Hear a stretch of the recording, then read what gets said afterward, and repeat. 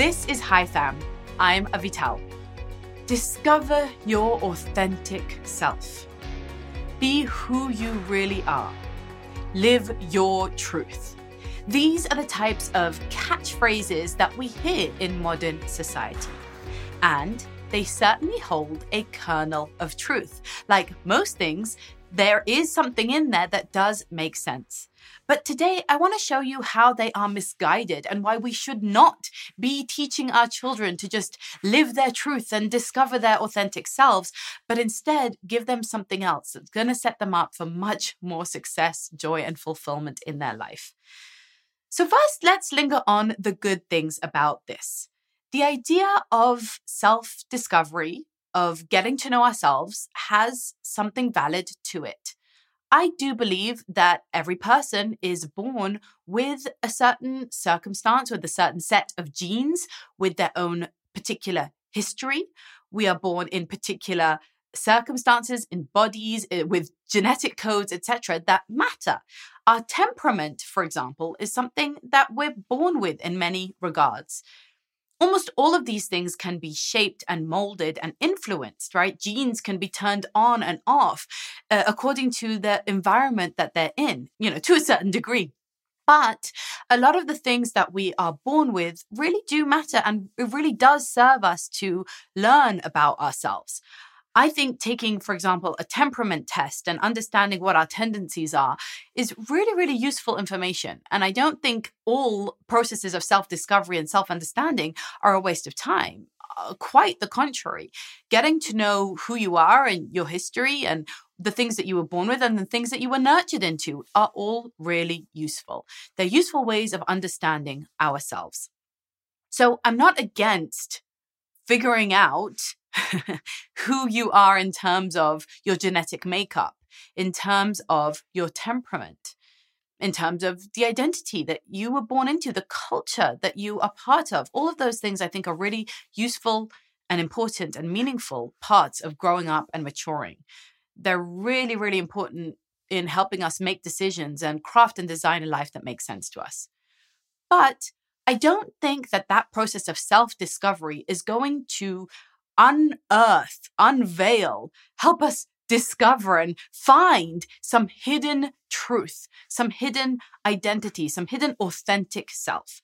The idea of discovering who you are makes it sound like almost something passive, like there's a real you hiding somewhere inside and it's coated by all these masks that you've put on, right? That maybe your parents socialized you in a certain way or society has certain expectations of you. So you've hidden your true self and maybe it's even hidden to you. And now you're in the process of peeling back these onion layers and discovering that kernel, that essence, that you really are hidden and buried underneath all of that debris, right? And if you can just dig yourself out of there, then you'll be liberated. You'll be free. You'll be your real self. You'll live your truth, right? And somehow that will be the most authentic you. I think that's where this idea gets a little bit misguided.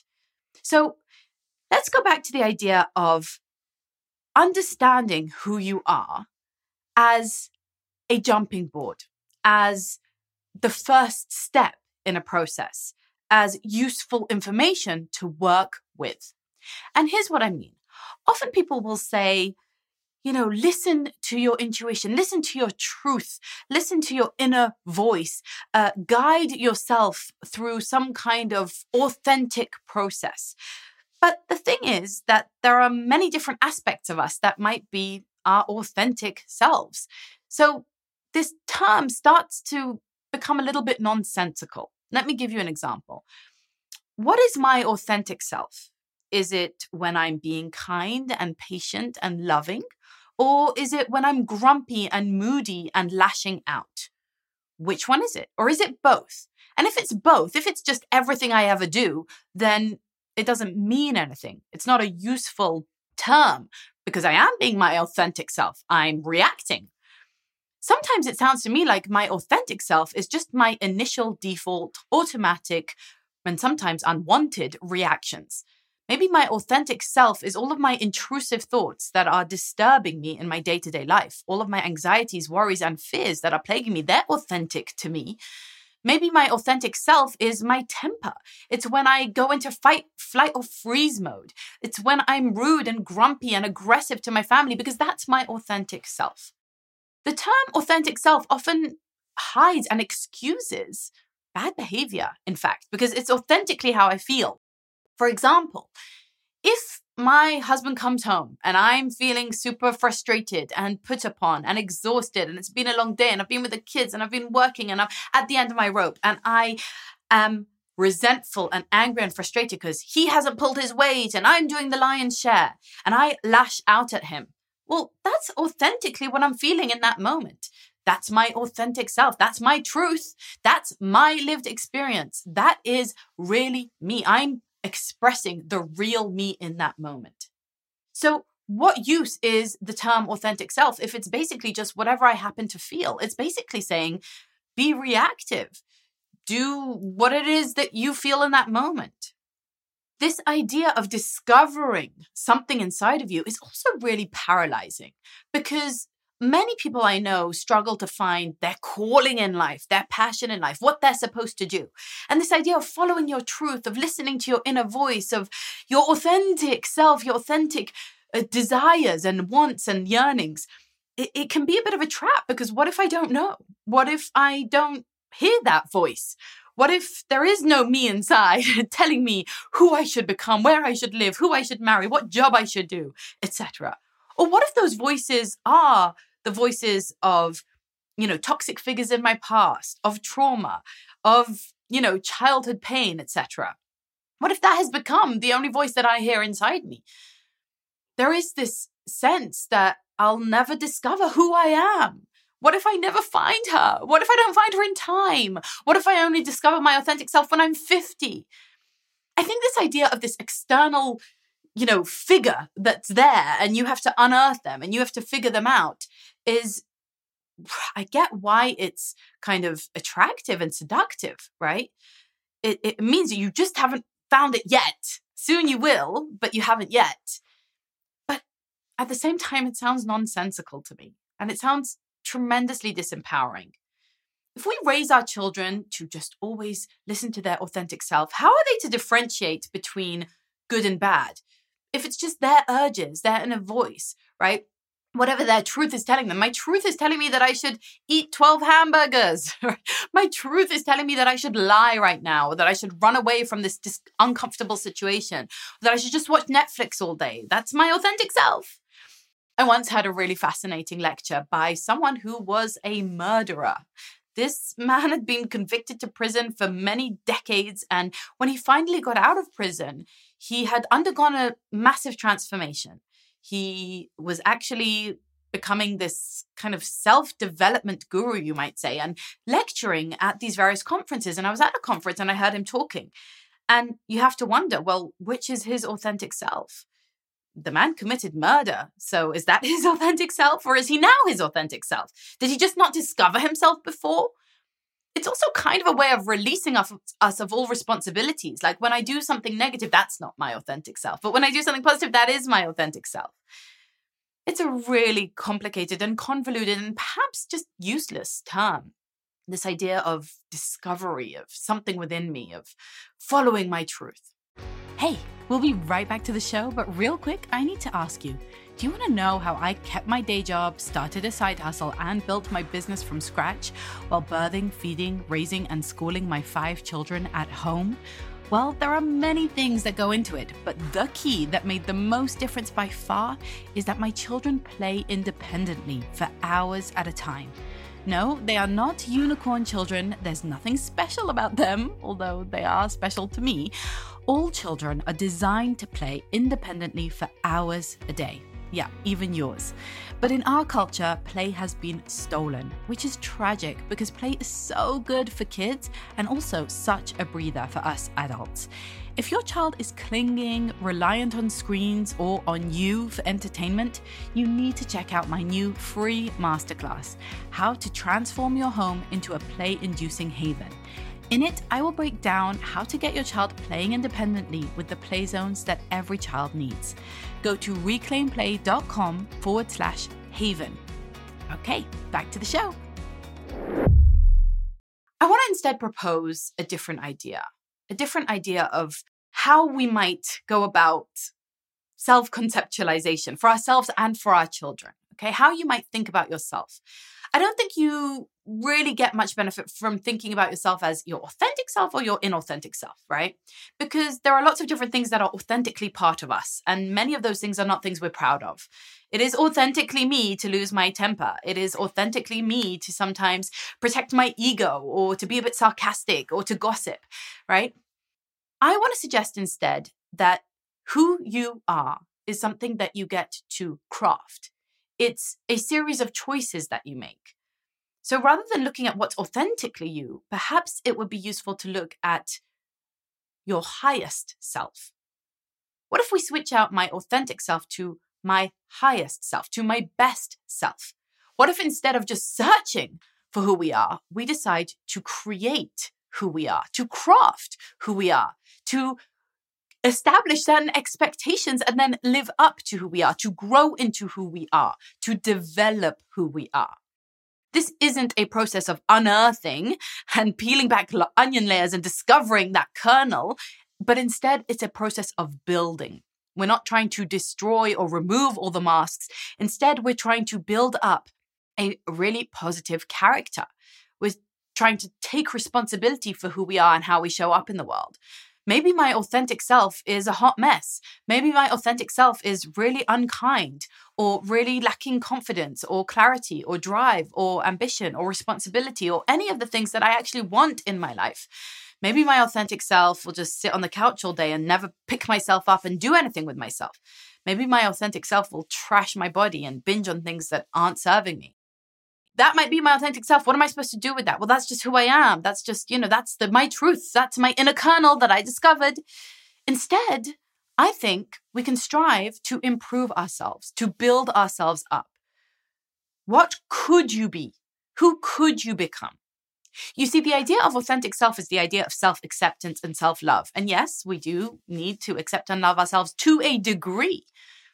But we also need to demand of ourselves, to improve ourselves, to grow, to remove our bad habits, to overcome the negative sides of our personality, to heal from traumas, right? We actually need to move on from the things that are holding us back and keeping us small and hurting ourselves and others. Those might be part of our authentic selves, but if they're not serving us, then what use is that term? What use is the idea of protecting an authentic self or of expressing it? Perhaps instead we can look to become our highest selves, to work to become the person we want to be. You're not stuck where your authentic self happens to be. You don't have to just discover it and then live it. You can choose. You can make choices and own them and craft the self that you want to be, the way that you show up in the world. You can craft your belief system. You can craft your behaviors, the words that you use, the habits that you have. That's, kind of what builds that full picture of who you are. It isn't something you're born with. You're born with some things. You're born with your genes. You're born with your temperament. But the whole question is what you do with those things. Discovering those things is just the beginning. Now you have the materials and the question is, okay, what am I going to make? What am I going to create? You don't get to choose what you are. You don't get to choose what you were born as, right? That's your genetic code. That's your lot in life. Those are the cards that you were dealt. Those are things that we don't choose. Okay, maybe that's your authentic self, if you like, and you don't choose it. That's just what you are. But you do get to choose who you are. You do get to choose how you show up, what beliefs you're going to engage with, what behaviors you're going to display, what words you're going to choose, what thoughts you're going to follow. You get to choose which parts of your character and temperament you want to emphasize and strengthen and maximize on, and which you want to minimize and maybe overcome altogether or change. You get to choose what you want to strengthen. Kind of like, look, you've got your body. That's, you don't get to choose what it is. It's the body that we receive, right? But we get to choose if we're going to treat it well, if we're going to build muscle, if we're going to keep it fit, if we're going to keep it healthy. That's a choice that we could potentially make. You get your temperament, you get your mind. That's what you get, right? That's kind of your starting point and your materials. And then you get to choose what you're going to express, what you're going to show. So even if my authentic truth is that I'm mad a lot or angry a lot, etc., maybe that's not where I want to stay. Maybe that's something I'd like to overcome. Maybe that's not something that I want to continue to bring to the world. And I'm speaking from firsthand experience here because that has been my story. My authentic self has a temper and let's fly. And I would like to overcome that. I would like to step into a higher self, a better self, an improved self. I'm not just going to accept myself as someone with a temper. Like, of course, I'm going to forgive myself and offer myself grace and move on when I make a mistake. Sure, there's no perfection here. No one has that. But just loving ourselves as we are, because that's just who I am, I just don't get it. It's just missing, I think, the whole opportunity of life. That whole creative process of crafting the persona, the person, the face that you want to put to the world, the gift that you want to bring to the world, the you that you want to become. So when I look at myself and when I look at my children, I think the process of self-discovery, it's a very, very small and very initial phase, right? Sure, you need to know kind of what we're working with here, what you were born with, what kind of temperament traits are just coming naturally to you, how you typically and by default and by automation respond to certain things, right? How quick you are to anger, how activated you are by certain stimuli, how much you have a tendency to be depressed or to lack focus or to take things personally or to be a procrastinator or to be passive, right? Yeah, sure. You want to know what you're working with. You want to know kind of what you come to the table with. And my children, I will encourage them a very small portion of navel gazing, of just understanding, what they are. But that's the beginning, not the end. That's where we jump off. That's the starting point. That is the place where we say, okay, here's what we're working with. And now how can we craft an individual self that is someone to be proud of, that is someone who's a contributor, that is someone who does differentiate right from wrong, who can make good choices, who can take responsibility, who can, take on and shoulder responsibilities and burdens for others, who can be a team player, who can be reliable, who can be someone who is a contributor to the world, to this family, at least. That's, I think, a much better conversation to have. I don't want my children obsessed with their identity, obsessed with figuring out their authentic. You don't figure it out. Most people are not just handed some passion, some calling, right? Most people don't hear that voice. Most people don't know that there's just this thing that they need to be. They craft it. They make decisions. They try things out. They experiment. They work. They troubleshoot. They iterate. That's the process of discovery. I heard this fantastic thing in a book I was reading recently called So Good They Can't Ignore You. And it was talking about the fact that many people look for their passion. Many people are trying to discover their passion. And he says it's the wrong way to go about it in career, for example. You don't discover your passion. In fact, you work really hard and get good at something, and passion follows you. So rather than following your passion, make decisions and passion will follow you. I want to make the same claim about authentic self. You do not follow your authentic self. You do not discover your authentic self. You create your authentic self. You build a person that you want to be, and then you become that person with integrity. Your child doesn't need to just discover who they are. They need to decide who they are. They need to choose every single day who they are. They need to then do the things and say the things and think the things that that person would say. They need to act like that person would act. If my authentic self is an unkind person, then don't stay there, right? It's time for me to change that. If my authentic self always gossips or lies, then not cool. Got to move on. Got to become your higher self, right? When you craft who you are, that becomes authentic to you. That becomes who you are. Maybe it sounds a bit like fake it till you make it. And I think that's fair. I think that's a useful tool. But yeah, try it on until it becomes who you are. Remember that things become part of who we are when we enact them in a consistent way over time. So, if I'm grumpy for an hour, then I'm, just having an emotion. If I'm grumpy for a week, then it's a mood. If I'm grumpy for a month, maybe it's a phase. If I'm grumpy for a year, then it's a character trait. I'm just a grump. I am a grumpy person at this point, right? And if you do it for decades, then it's just who you are. That becomes part of your authentic self. But the same is true in positive traits as well. If I'm generous once, then it was a moment, right? If I'm generous regularly, then maybe it becomes a habit. And if I'm generous over the span of my lifetime, then I am a generous person. It becomes authentically who I am. That becomes my authentic self. It's not something I discovered. It's something I became. It's something I chose. It's something I crafted. So don't discover your authentic self. Create your authentic self.